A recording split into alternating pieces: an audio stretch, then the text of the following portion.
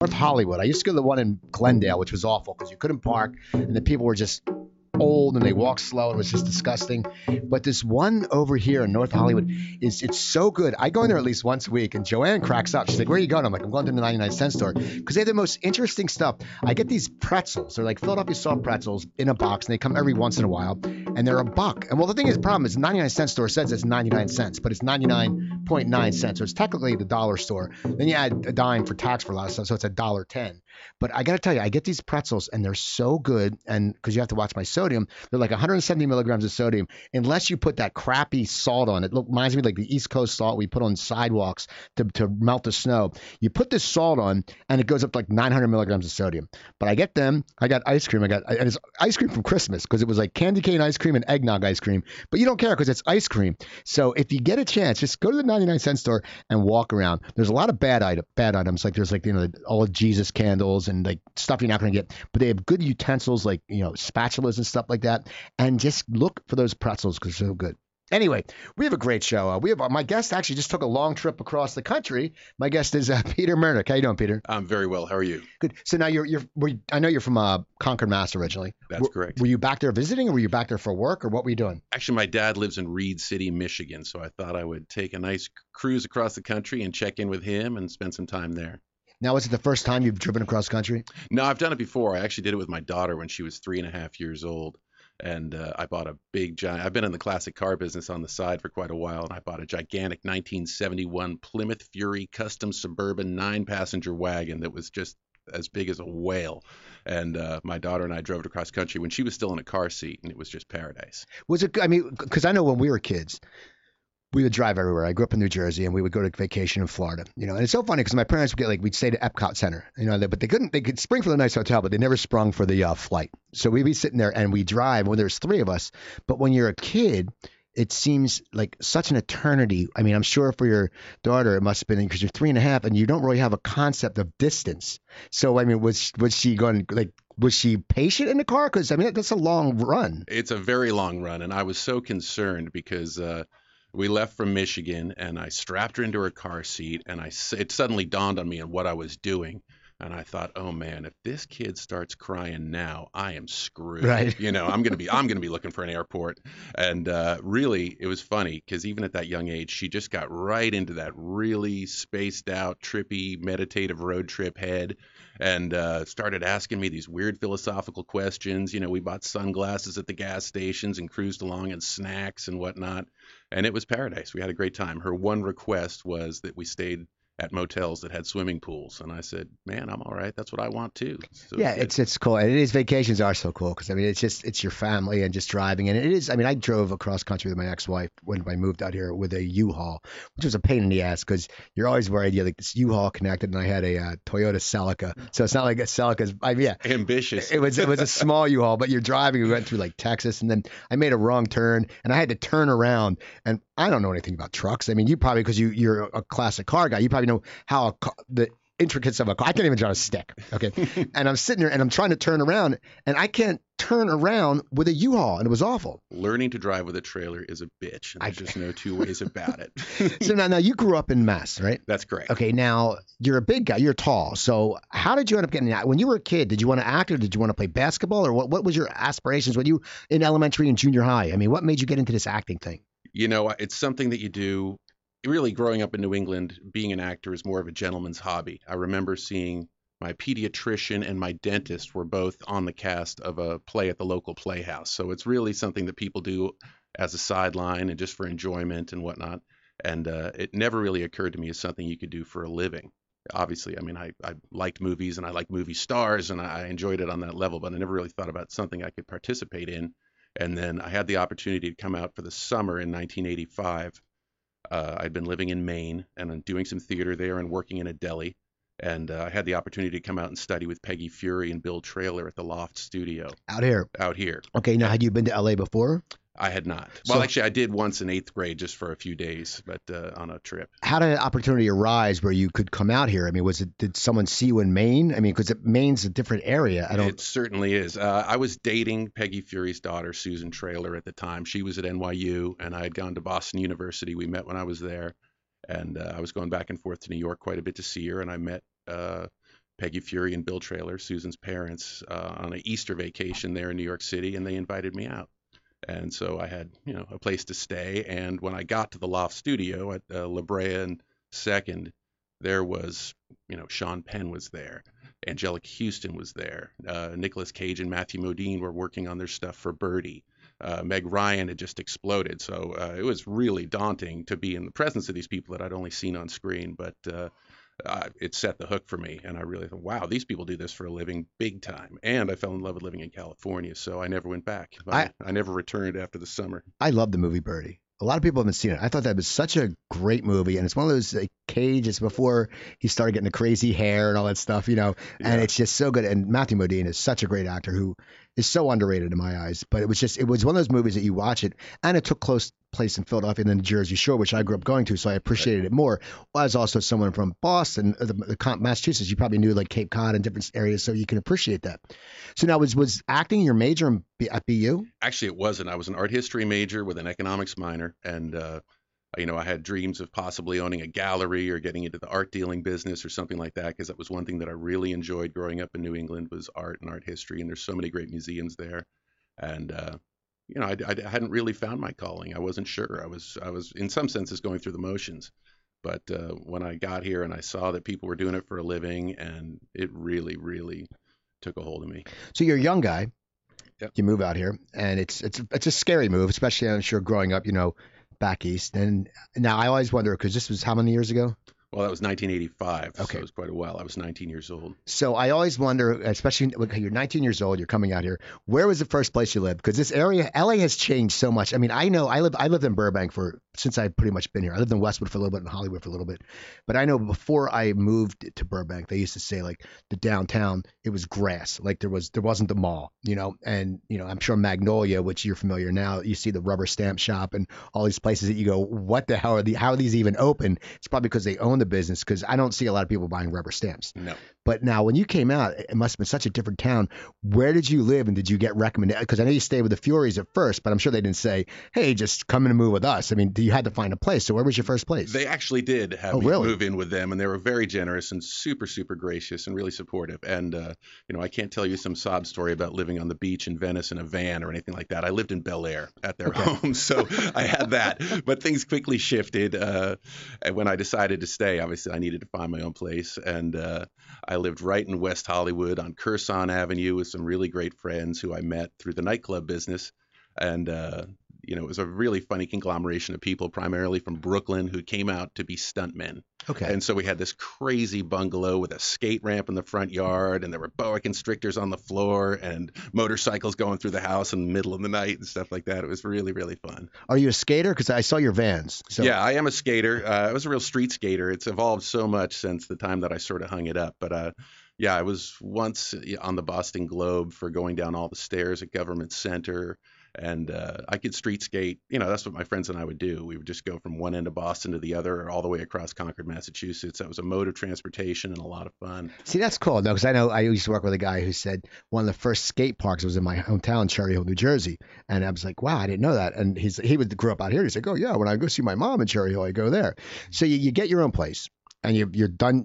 Are you done studying with Fury, or do you? I stayed for a while, and then unfortunately Peggy Fury died that fall in an accident on an accident on Sepulveda Boulevard.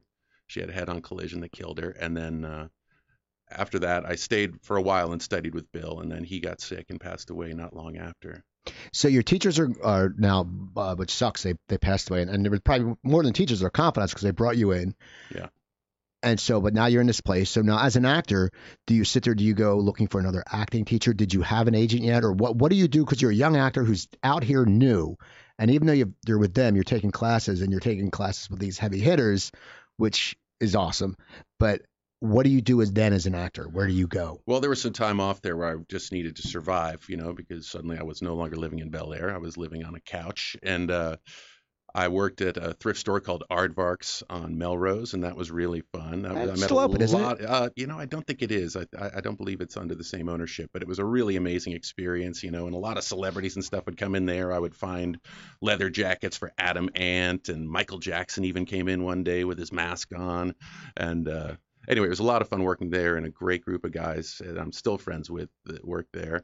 And bit by bit, I started going out to Art Center College of Design to model for one of their photography classes, and met some photographers like Dewey Nix, Paul Jasmine, and bit by bit, it sort of morphed into more of a modeling thing because I was young and pretty, and then And tall. What are you, and tall, 6'4"? 6'5". Okay. Yeah. I always, you know what's funny? I've had a few actors in comics that come into your height, and we talked about the picture. I always look like a dwarf next to you guys. I always sit there, and then I always get like some of them they crouch down. I'm like, "Oh, don't crouch because you make me look shorter. It's like awful. It's like I mean, it must be crazy. I mean, 6'5". I mean, you worked at Aardvarks, which is. But was it hard for you to find clothes growing up? Not really. I was young. I was only 12 years old when I went to high school, and I was 5'3". And then when I graduated at 17, I was 6'3". Wow. So I had an older brother, and I got a lot of hand-me-downs, but it wasn't that difficult, staying dressed or anything. And working at Aardvarks was great because when I first started going on modeling calls or on auditions for commercials, it was like having the greatest wardrobe in the world. You could just pick out all sorts of period costumes or military stuff or whatever you needed. So it was paradise. Isn't it amazing how the thrift stores have changed? Like I used to go to one in New Jersey, and no one went to them. And back then, still people were like the hip people were going to, and there wasn't hipsters. So the hip concentration was like 10%, and no one thought they were hip. They said, okay, we're going to wear polo shirts. You know how it is.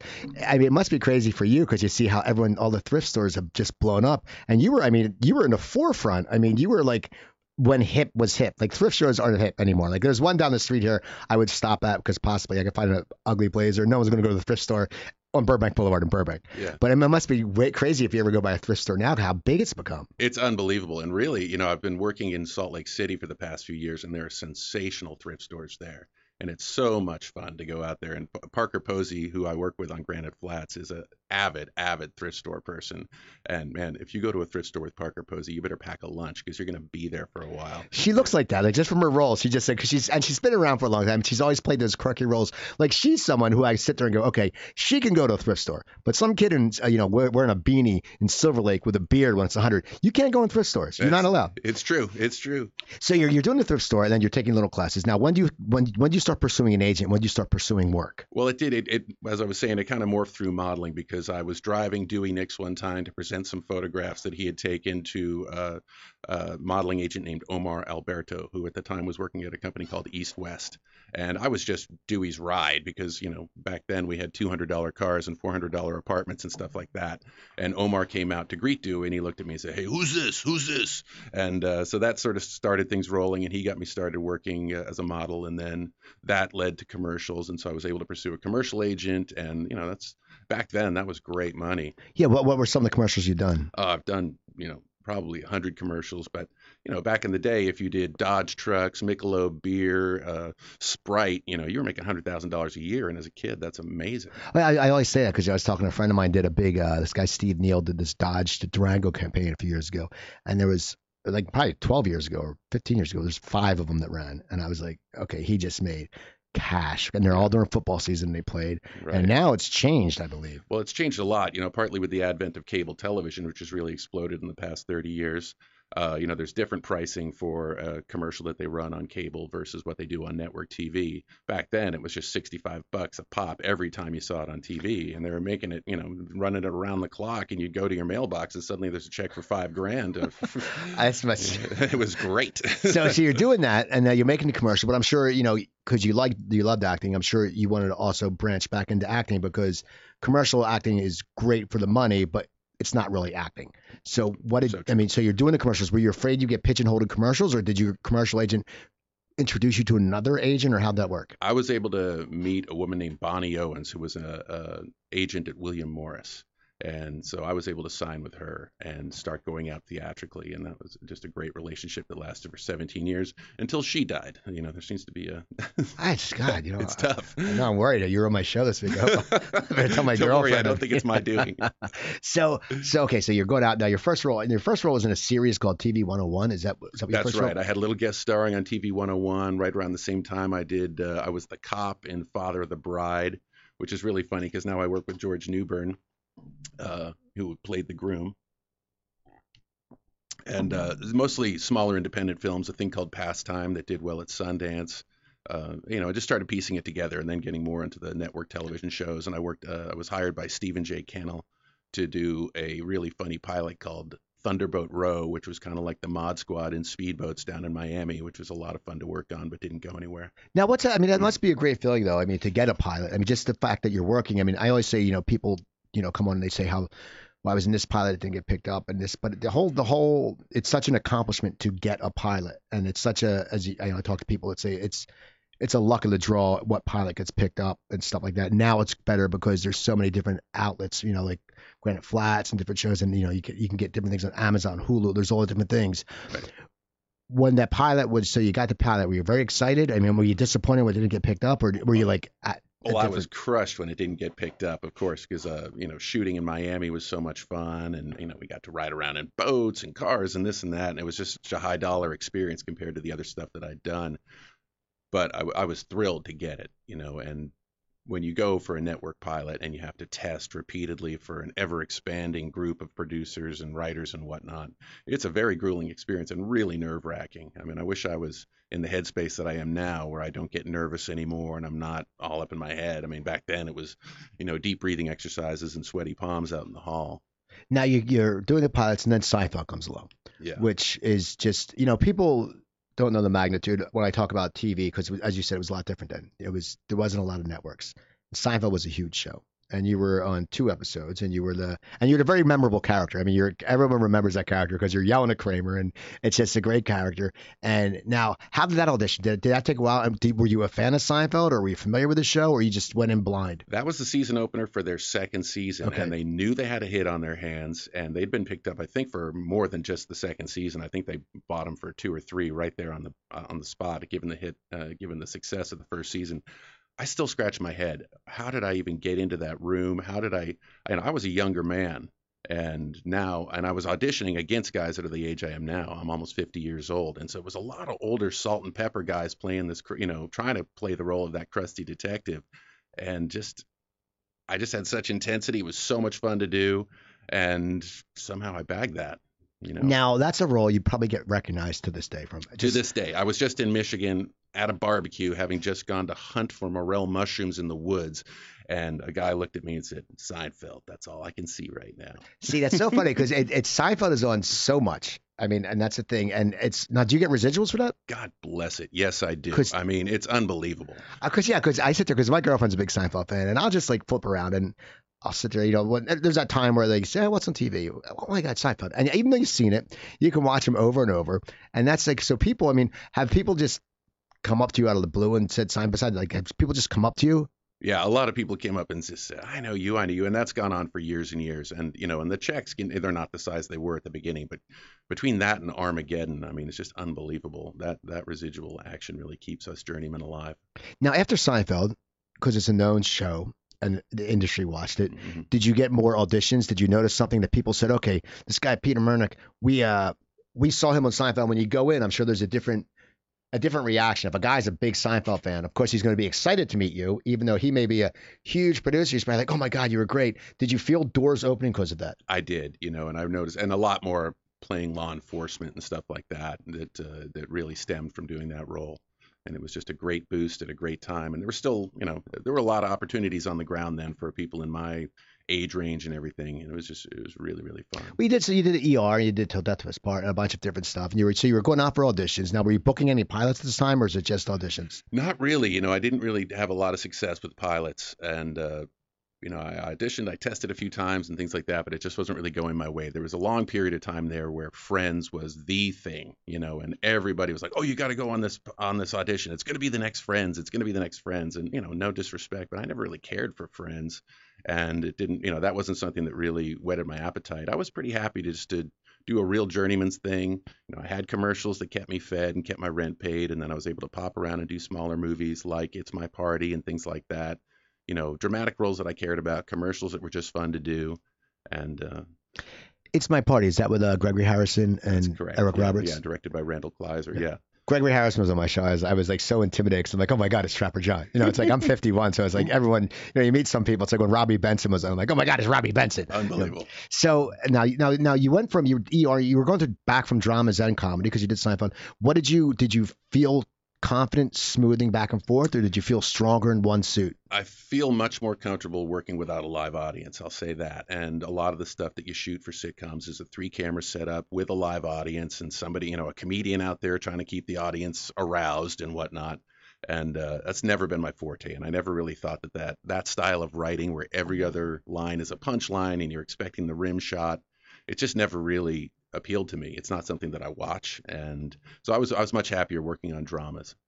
Now, how did Armageddon come about? Was that just something? Because I mean, I'm sure everyone was like Bruce Willis, but I mean, it's like when you sit there, it's a stellar cast. And as an actor, I mean, and you must have had some confidence because one, you had a pilot already, and two, you got cast in Seinfeld against a bunch of old guys, so they must have really liked you. So and you had the commercials, Yeah. so you probably weren't as worried as much. But did you know who was all cast in Armageddon when you went, or how that happened? I didn't really have a sense of how huge it was until I got there. And it came about because I'd shot a lot of commercials with Michael Bay, and Michael Bay and I are friendly.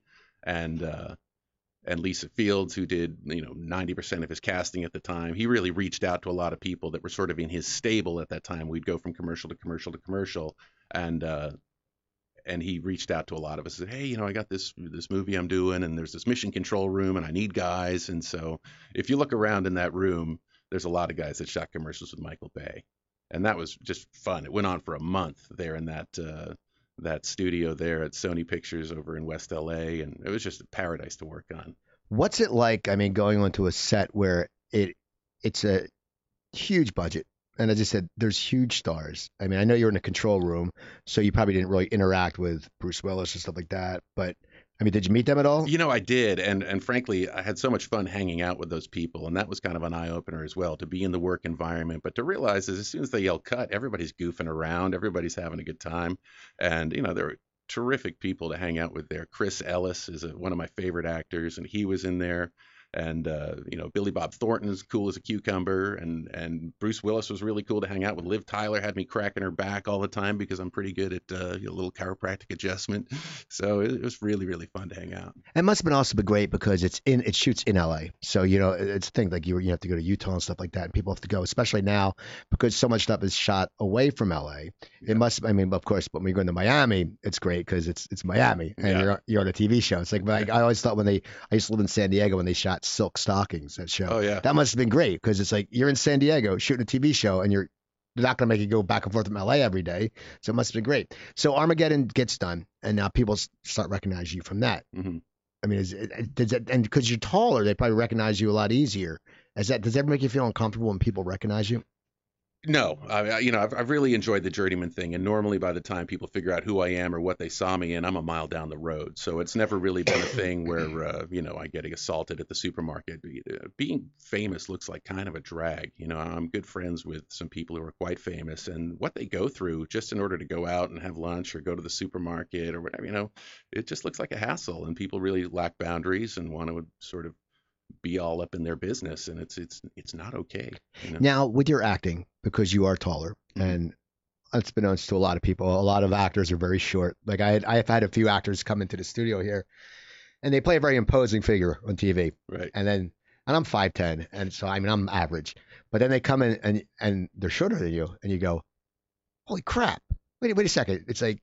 Because on TV they look like 6'1". Have you ever run into problems because you are so tall and you're thin? It's not like it's different if you're a big, lurky, tall guy, big guy, because then they're like, oh, okay, that makes sense. He's a bodyguard or whatever. Right. But have you ever run into things where you sit there and go, wait, this is just not going to work? Because I've had that many times when you go in to test for things and they realize, okay, the star is Michael J. Fox back in the day or whatever, and they're never going to cast me next to that dude. I remember one time working on a fashion show down at the Calmart building in downtown Los Angeles, and Robert Urich was the host. Bobby Urich, Dan Tana, Right, he's a legend. He was totally, and well deserved. I mean, fantastic actor and really cool guy. But I remember walking out on the stage wearing whatever getup they had me dressed in, and he was out on the far end of the catwalk in a tuxedo with a microphone. And as I was walking towards him, I realized he was getting smaller. I was like, oh my goodness, he's tiny. I thought he was at least 6'3" because he always played this ass-kicking, strapping dude, and he's significantly smaller than I thought he was. I And so always that thought he was, was big too. yeah, no, I always thought he was as well. And in that moment, I was like, am I hallucinating? What's going on here? And as I got close, I realized, this he's probably 5'8" ish, maybe Wow, on a that's good day. funny. And it was funny working on Jag because working opposite David James Elliott, because he's 6'3.5" or something like that. And he noticed me when I first walked on the set as a guest star, and we're shooting this scene where we're in a confrontation. And I noticed that he was kind of trying to be taller than I was, trying to sort of scoot himself up the hill a little bit so he could look down on me as he's used to doing. It was funny. I walked over and I said, "How tall are you anyway, bro?" He says, 6'3.5". And I looked at him. I said, "Oh, 6'3.5 is not quite as tall as it used to be." And I walked away. Well, you're on Jag, but before that you were on Pensacola Wings of Gold. Uh-huh. Now, was there a run where you were getting? Did they want you to play military, or I mean, what was? I mean, I think partly it's my size, partly it's the fact that my ears stick out. I look like a Norman Rockwell character of some sort. And Stu Siegel had produced Thunderbolt Row with Stephen J. Cannell, and then gone on to produce Silk Stockings. But yeah, I've worn a lot of uniforms. And sometimes that's a blessing, and other times, you find that the writing kind of goes away because they expect you to be cop number 1, 2, or 3. now Jag was a very popular show. Mark Harmon was on that, and right, Mark Harmon was on that, wasn't he? No, it was David James Elliott, and I think he was Mark Harmon was in the spin-off, or he might have done Spin-off. some. I think he was on a few of them. Right. So, and that was a big show. But now I'm looking at your IMDb. It's weird because you played Clark Palmer, but then one episode you played Tom Boone. Yeah, that was a weird thing where they had sort of done a flashback sequence way back in time and done a Christmas show, and so we all got to play different roles. Okay, because that's wondering because now, well, back then, like if you auditioned for a show, you could sit there and you could be on that show again, like Law and Order SVU, Leslie Neal or Diane Neal. In one episode, she played like this girl and her friends got this stripper drunk and they molested him. Okay, that character. But then years later, she's on and she's playing the ADA, and it's like, well, wait a second. And so, and me, because I'm an idiot savant and stuff like that, I notice it. But back then, you could play different roles on shows and no one really noticed. Now you can't, right? It's like if you go into a show, you're basically you're Clark Palmer. You have to be Clark Palmer. Yeah, you're not going to show up as anything else unless there's some sort of oddball flashback type of thing where you get to be someone else. But now I think you're more locked in than you were. Even if you grew a beard or gained 50 pounds or whatever, people are going to peg you. And and there's a lot of people that really scrutinize that sort of thing. Now, when you did that show, Jag, did you know it would recur a few times, or did you just come on as a one-on, or did you not know what was going to happen? I came in as a one-on, and then the oil and water chemistry between my character and David James Elliott's character was really fun, really good to play, and we had a great time with it. And it just expanded, and I think I ended up doing 7 or 8 over the course of a couple of years. But that was a real experience where, I had been doing a lot of movies, and if you made a movie that people saw, you're lucky if 2 or 3 million people would see it. But right after the first Jag episode aired, I was at the Ralph's Market on Miracle Mile, and a lady came up to me and said, "You were so mean to him." And I was like, what's she talking? Oh, whoa. And then you realize when you're on a show that's popular, 12 million people a week watch it, and that's a whole different ball of wax. And I say, I mean, you're working on TV, and now you did Transformers. Mm-hmm. Now you've been to TV. How does it work? Going from TV to movie, does your agent sit there because you were doing a lot of episodic, and then does your agent say, "Hey, here's a movie"? Because I mean, this was a few years ago. It was different. People didn't go back and forth. But is it easy to go back and forth? And do you feel it's a different? Is there more? I'm sure there's more downtime on a movie than a TV show. Do you feel a difference when you go into the set? Definitely, yeah. For instance, working on Hard Rain, which was a huge budget action thing with Christian Slater, Morgan Freeman, Minnie Driver, Randy Quaid, a bunch of great people. But man, we were in overtime before we get our first shot off because there were so many logistical things about the operation. We shot that in the hangar where they built the B-1 bomber out in Palmdale, and inside that hangar, which is 5 acres indoors, they built an above-ground pool that held 5 million gallons of water, and inside that they built a life-size replica of the downtown of Huntingburg, Indiana. So there's just such huge money being thrown at it, and paying your overtime is not one of their concerns. Just getting the shots is their concern. And A lot of times you go on a TV show, you're back in your car, after you shoot 2 scenes so fast, you're like, wait, I forgot to have breakfast. Well, it's funny. My girlfriend's been doing extra work. She doesn't want to act. So she has a side business where she public speaks, but she's like, she wanted to get some extra cash. So she's been doing extra work for a lot. She's been getting a ton of work for TV shows. I actually went with her. I did one the other day. I've never done extra work. She said, sign up. I said, it would be fun. And it was weird because I went on set and it was Sunday. And our call time was like 6:45, and you sit around, you eat your breakfast, and then we sit there and we go to like 9 o'clock to shoot the scene, and we're background, and it's for 2 hours. And then we just sat around till 7. And I'm like, you know what? I was thinking to myself, I said, here's the deal. We're getting paid it's extras don't get paid a lot, but once after the 8 hours, you get the double time. And then after 10, you get golden time.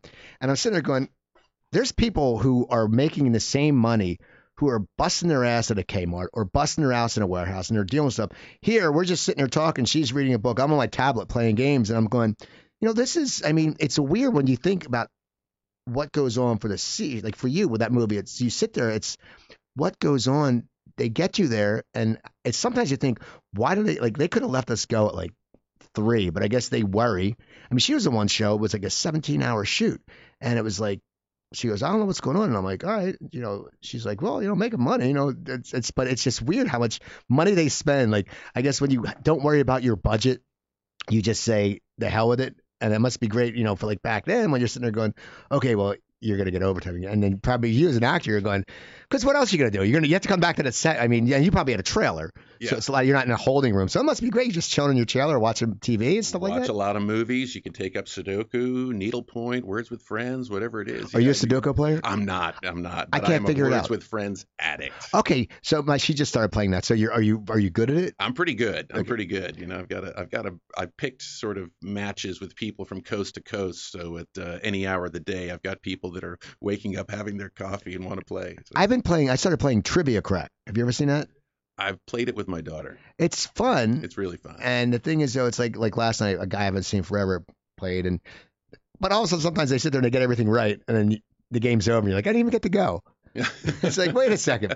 So you did after Transformers. Now you did Trooper Tom Bergen. Well, you did something on Shameless too. I did. Yeah. Now that must have been. That looks like it'd just be a fun show to shoot on, just because William H. Macy just looks like the coolest cat. He is the coolest cat, plain and simple. They don't get any cooler than that. And he started out as a carpenter, I think in Illinois or something. And, now look at him. He's one of the hugest stars going, and just what a role for him to be on there. But it was paradise. Really, really fun character to play this sort of perverted army colonel. And I was hoping that would go more and more and more. What characters do you like to play? You played a lot of authority. Yeah. And, and do you enjoy that, or would you like to sit there and play, just like a goofball? Have you ever played a doctor? Would you ever want to play a doctor? Nobody's ever found me believable as a doctor, which I guess I understand. I don't know. I can see it. My brother's a doctor. I guess I could hit him up for notes. Exactly. But, I love playing heavies. I love playing Clark Palmer. He was so obnoxious and so mean, yet still really smart and articulate. A lot of times I've found when you put on a uniform, a lot of times the writing goes away. What do you mean by that? I mean, a lot of times they're not really interested in you, what's your backstory, what's your family life, what's your emotional burden, any of that kind of thing. You're there to sort of enforce the law, and you spread them, give me your license and registration kind of things. There's a lot of writing like that. So when you have a role where you are in uniform, but you still get to have a lot of emotional depth or turmoil, conflict, that is much more engaging and much more fun as an actor. Was that like Tom Bergen in Justified? Or was that just a sort of because first of all, what year did you do? What year was that of Justified? I was in the second season and part of the third. Okay, now the one thing, Nick Searcy, then you know him, and then I've also had Jerry Burns who's been on, and John Kapelos did a little bit, and Justified, I've heard, was just such a great shoot on, and there's so much talent that was on that show. Phenomenal. Timothy Olyphant's just amazing. Goggins, come on. Yeah, I remember him. Yeah, Margot Martindale. It was an unbelievable period there. That's when they won the Peabody Award during that second season. And so you have a Peabody? I did not receive one. Why not? I don't know. Maybe I should try to track that down. Because Searcy has one. Searcy, we were talking about that. How did Justify come about? And did you know? Because that's one of those things. As I talked to Nick about it too. There's certain shows that have just a following where it's cool to follow. I watched the first 2 seasons of Justified. Then once you get behind in a season, you're screwed. Yeah, and things like can run away on you. it's Yeah. like there's so many, but that's one of those shows. That show, and even like Ray Donovan. There's different shows that have like that following. I mean, when you were on Desperate Housewives for an episode, which that also had one of those. Now, did a lot of people after Desperate Housewives come up and recognize you? A couple people did, yeah. Because there's so many, like, that was like the rage. Like, there wasn't cougars before that show came on. True. So how did Justify come about? And did you think, you would be on for a while? Or once again, did you think it would be a one and off? Because I get that a lot. A lot of times you guys going for one, as you call yourself journeyman, I call them character actors, you guys, you go in for like one episode and then you hit it off with someone or you know someone or they like you. Right. And then it recurs. Now, when you came off of the audition for Justified, what did you think it was going to be? Well, I went in and read for Cammie Patton, and I'd heard that they said you might get to do as many as 5. And frankly, I would have jumped at the opportunity just to do 1. And, I had just shut down my classic car business over by Paramount Pictures, and I really wanted to get back and be more focused as an actor. That's what I came to do.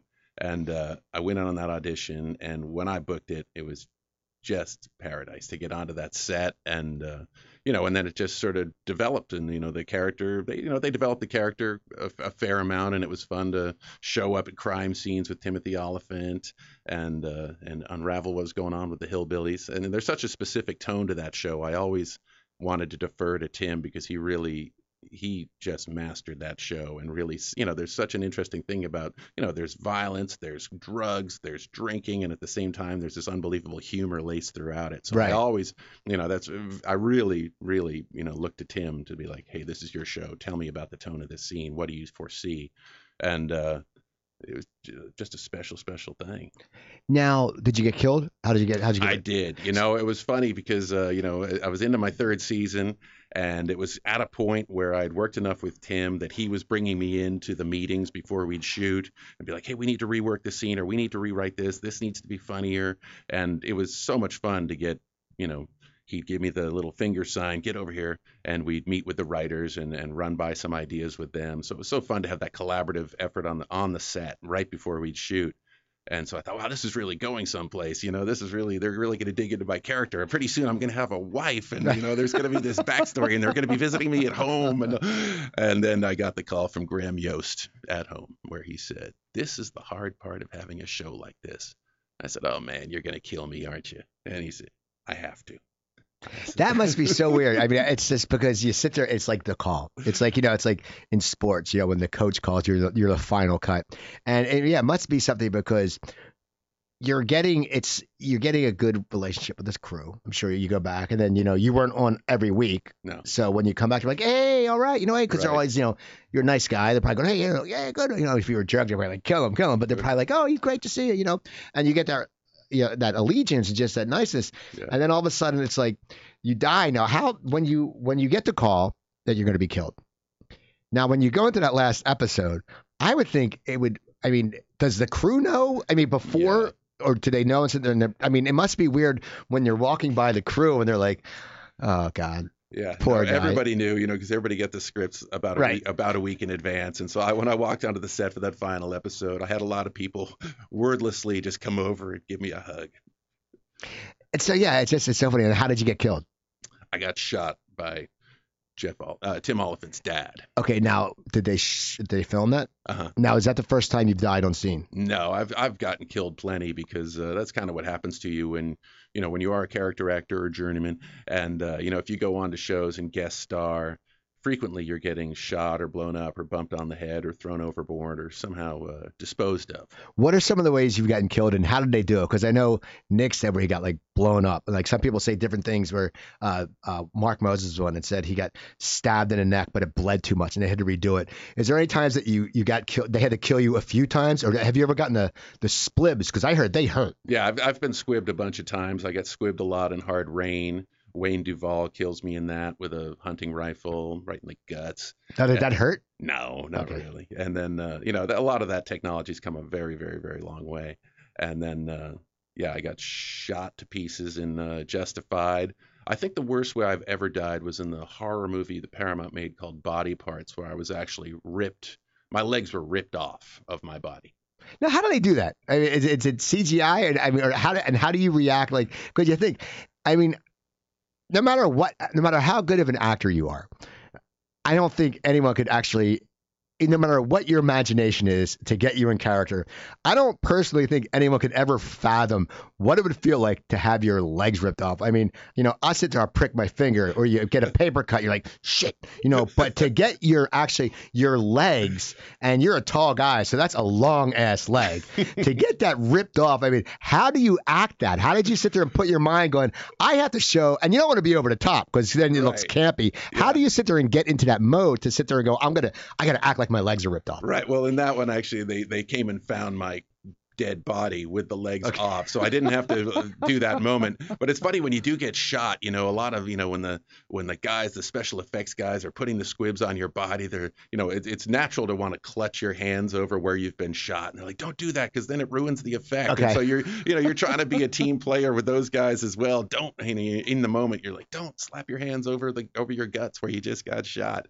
But it's nuts, and working with body parts in particular. That was the first time I ever had to do prosthetics and a body cast that they turned, into a mold and all this different stuff. And, and then they built my body down into a mattress so that they could have the fake torso on the mattress with the legs ripped off, and there's these grown men giggling and putting hamburger and fake blood all over the place. It's pretty creepy. And it's a long process for prosthetics. Very long process. And I did that, I've had to do that a couple of times where they've had, casts or molds either of my head. We did that on the event for NBC, and Stephen Beathers, one of the best FX guys in the business. We were there for hours and hours where, I had to shave my head, and then they packed all this gold. You're breathing through straws. Do you get claustrophobic at all? I mean, it must be weird because you're entrapped. Even if someone who doesn't get claustrophobic, just breathing through a straw and just I mean, do you get, because you can't move, I guess. I've got ADHD, so that sort of thing is really not my forte. I like to be moving around and doing stuff. So breathing through a straw and sitting still for 5 hours straight is not great for me.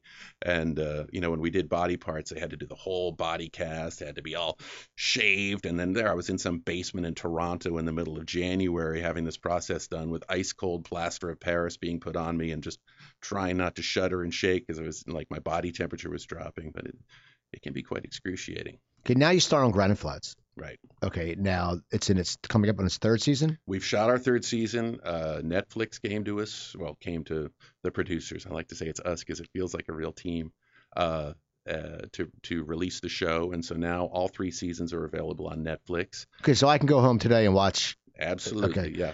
Now, how did that series come about? And now is that what you shot in Utah? Yes, that's what we shoot in Salt Lake City and surrounding. Now, aren't you going back to Utah soon? I certainly hope to be. I'm waiting. Maybe when I get out of here, my phone will ring and they'll say, "Hey, we're doing season 4. Let's go." So what's because I always wonder because like for a Netflix show because as a what is the like in regular TV on network and stuff you have the seasons, like if it's AMC or HBO they'll go we're gonna take off 2 years, we'll come back, but like regular like tonight Major Crimes or whatever, Murder and First comes out next week. So they have their schedule. Is there a different schedule when it comes to Netflix? Is it like, do you sit there, do you shoot a season? Because it all comes out at once. So it doesn't I'm sure you all shoot it before it comes out. Because I'm sure it has to be all shot because every season comes out. Now, what's the downtime? Like with your first season, like what was the downtime between the first season and the second season? We had about 8 months in between, you know, and we were shooting 4 episodes and then we'd take a few months off and then do 4 more episodes. And then just this past fall, we went back and shot 8 and that was our season 3. And that's with Parker Posey and George Newbern and Christopher Lloyd and whatnot. And now that Netflix came to the producers to pick up the show, and I'm not sure how that influences the schedule or anything like that. I'm just hoping that there's enthusiasm and we can get back to it. What was it airing before? It was primarily on BYU's own network. Okay. You know, and they own their own network. A lot of people don't realize that they even have the cable channel BYU TV. But if you go through, Clear Channel, DirecTV, AT&T Uverse, I found it. It's up, it's 592 or whatever, way up there somewhere, and it's there. Isn't it? Well, you're in Burbank. Do you have Charter? No, I have AT&T Uverse. So do I. It's so crazy. You sit there and you're like, look at all these channels. And you sit there and go, wait a second. It's like I have 37 Armenian channels. Like you sit there and go, and nowhere else in the country especially in Burbank and Glendale. Yeah. But it's just weird. You look at and you sit there and I let me say my girlfriend, I'm going to say, why don't we just get get rid of a lot of these things because we have Netflix. Why don't we just, I mean, keep regular. I hate people go, I don't watch TV at all. I have no TV. It's like, well, you have to have, Sports Center. I need that stuff. Yeah. But so now, how did Granite Flats come apart? How did that come about for you? Did you know it was going to be on the BYU channel? Did you know it was just, or were you just going for a different project, or how did it happen? I knew very little about it going in. It actually started out as an audition for my daughter, she's done some commercials and stuff, and she's what we call a hybrid, half Asian, half white. Okay. And the lead girl role on that show is that, half Asian, half white. And anyway, so Ruby, my daughter, was called in to go in for the part. And when I got there, I realized the casting director is a woman named Dory Zuckerman, who actually put me in Body Parts back in the day. And so I just wanted to stick my head in and say hi. And then both my son and I ended up reading for the show as well. My son has worked on the show. Is he young? He's a little bit older. He's 15. He'll be 16 so he soon. plays like a teen. Okay. Right. But this was, a good 3.5, 4 years ago when it started. Anyway, so I ended up getting the show, and it's just been a great thing to work on. So yeah, you did the one season. I did the one season. Initially I was hired to do the pilot, and again, you don't know what's going to happen. And frankly, when I found out it was BYU and BYU TV, I was like, well, is anybody going to watch this? And is it going to be for some form of propaganda? Because you have to think about that. Because it's funny, when I went to that central casting to sign up to do the extra stuff, I was sitting there and a girl was walking around giving out to these young kids, when they were like 18 in front of me, and she was giving them these pamphlets about, oh, come to this Scientologist, the teach the class. Oh, we have an acting class. And I'm sitting there and it says, and she's like, yeah, then you can come earlier and you can hang out and you can take this test. And it's always the stress test. And I'm sitting there going, I'm like, to me, I guess just because maybe I'm older, but even when I was younger, I was always skeptical. Yeah. And I would sit there, if I saw Scientology, I'd be like, and I'm nothing against Scientologists, but it's not for me. Right. But that's the funny thing. It's like, and for this, the BYU, you're probably thinking, well, wait a second, who's going to watch it too? And I mean, it's crazy. Yeah, no, it's true. And you never know quite what you're getting into. I mean, there's that funny story of I think there was a movie that was called The Innocence of Muhammad, and people thought they were just going over to Egypt to do some sort of Bible story. And then after they'd shot it, it was all overdubbed, and they realized that they were part of a real anti-Islam propaganda thing. So, I never grew up with any organized religion. I've got, me either. And in my family, I've got all different people of all different faiths and all different colors and stuff. But, I was just concerned about that. I wanted to be sensitive to that and be aware of it, if nothing else. And also, when you hear that a university is putting up the money for the production, you think, well, is this a student film? Are there going to be kids sticking the boom mic into the shot? Or is this a real professional gig? And I just didn't know. I didn't know until I got there. And that's when I realized, hey, these are real trucks. This is a real crew. This is a real production. And, our director of photography is a guy named Reed Smoot. He's one of the top IMAX guys on the planet. Our Steadicam guy shot Batman. There's just a bunch of super talented people that moved out there to Utah to do and work in production on series back when they used to do Touched by an Angel out there. They did Everwood out there.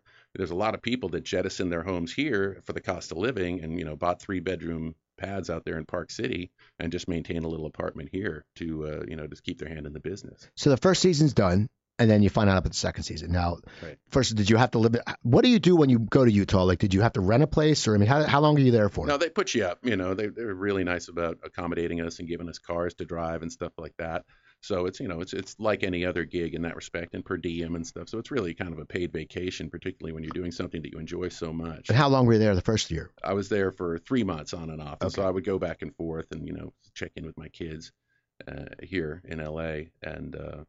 And then this past fall, we were doing 8 in a row, and I really only came back a couple of times, partly because I enjoy Salt Lake City so much, and there's so much to do there. And I know there's a lot of people that have a stigma about Salt Lake City. I heard it's beautiful. I heard it's unbelievable, and it's unbelievably hip. You would not believe the restaurants, the cocktails, the whole scene. There's there's some comedy stuff. There's everything's going on there, and not to mention all the recreational stuff you can do there: mountain biking, fishing, skiing, snowboarding, you name it.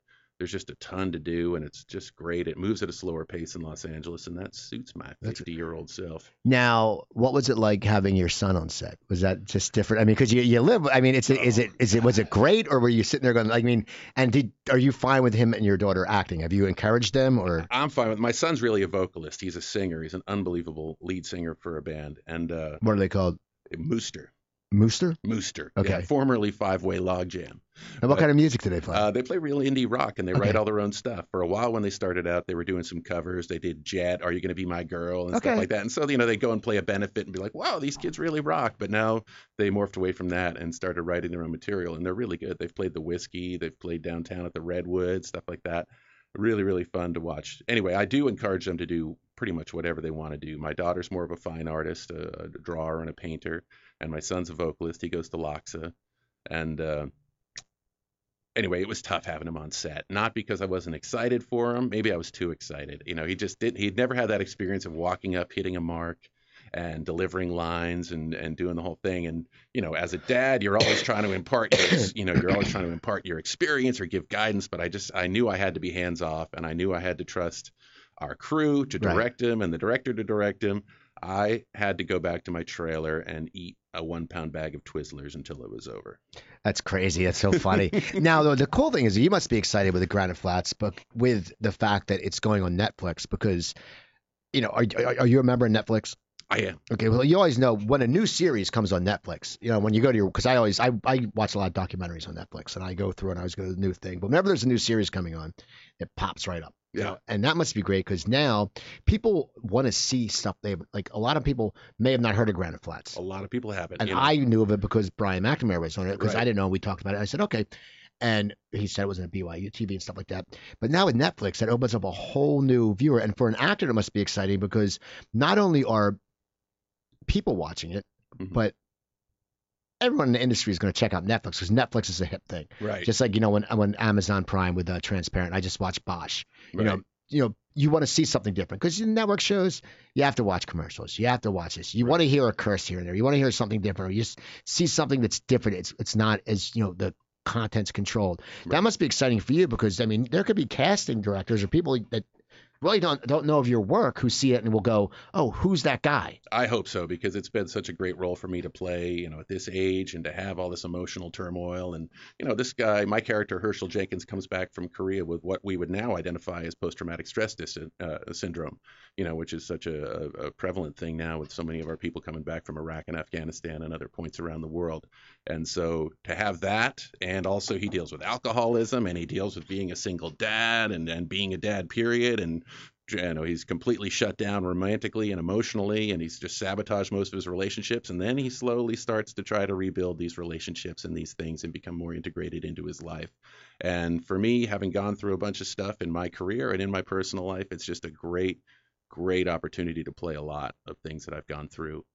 Now, have you gotten email or tweets or stuff on Facebook from people who watch the show because it is a BYU network? I'm sure some of it's a different viewing audience. I think it's more a sympathetic viewing audience. I think because they're probably somewhat religious and they're seeing a character rebuilding himself, so that's a good thing. Have you gotten any emails or stuff or messages from people about your role? Yeah, I do. I've got a fair number of friends on Facebook and whatnot. I don't tweet. I tweeted for like 5 days, and I don't get it. I don't quite have that.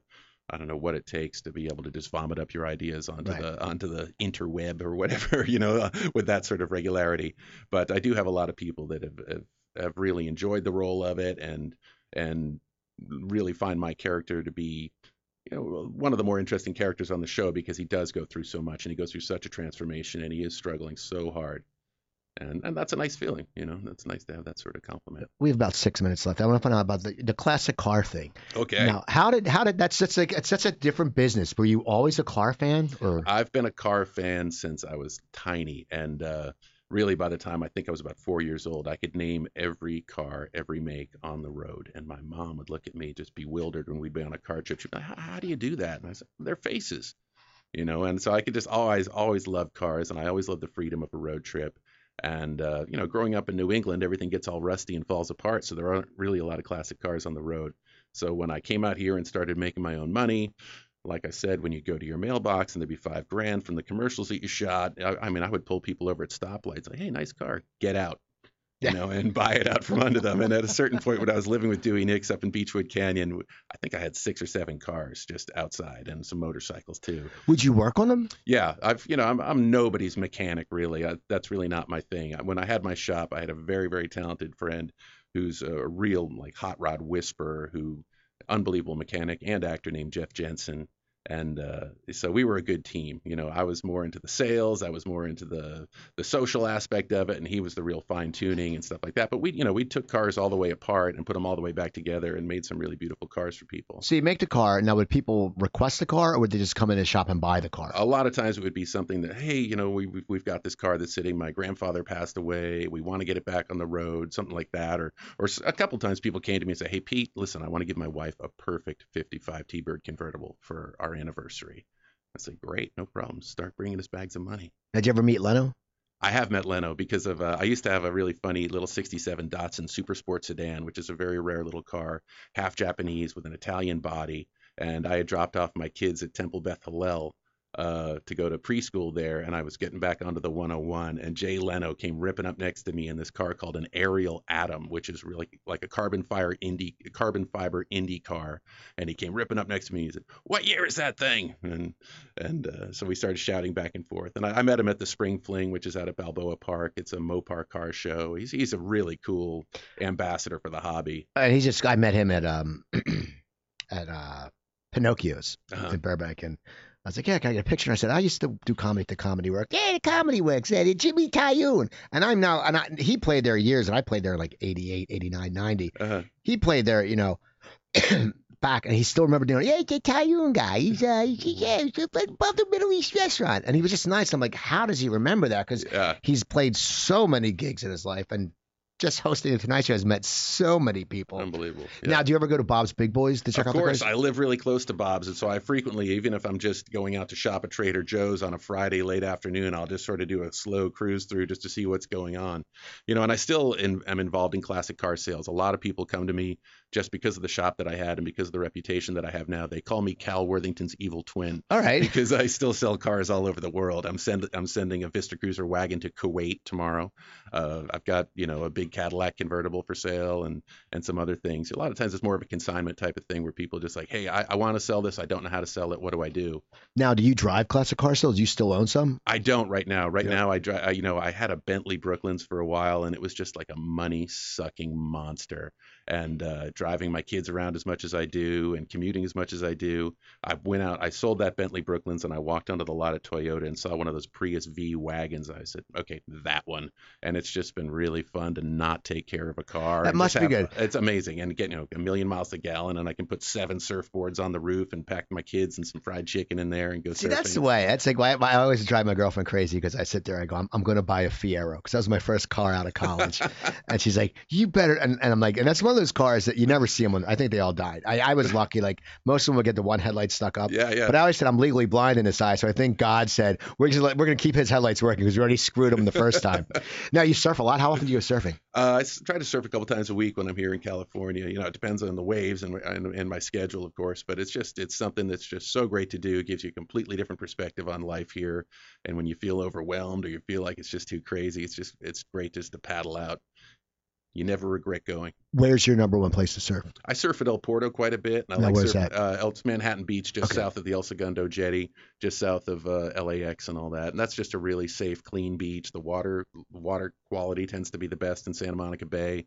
That's where my kids learn to surf, and it's just really easy and very accessible. Are you the tallest surfer out there? Probably one of them. But I surf, my 10-footer is my shortboard. I have a 13-footer as well, which I can, take my daughter and I can go on it at the same time.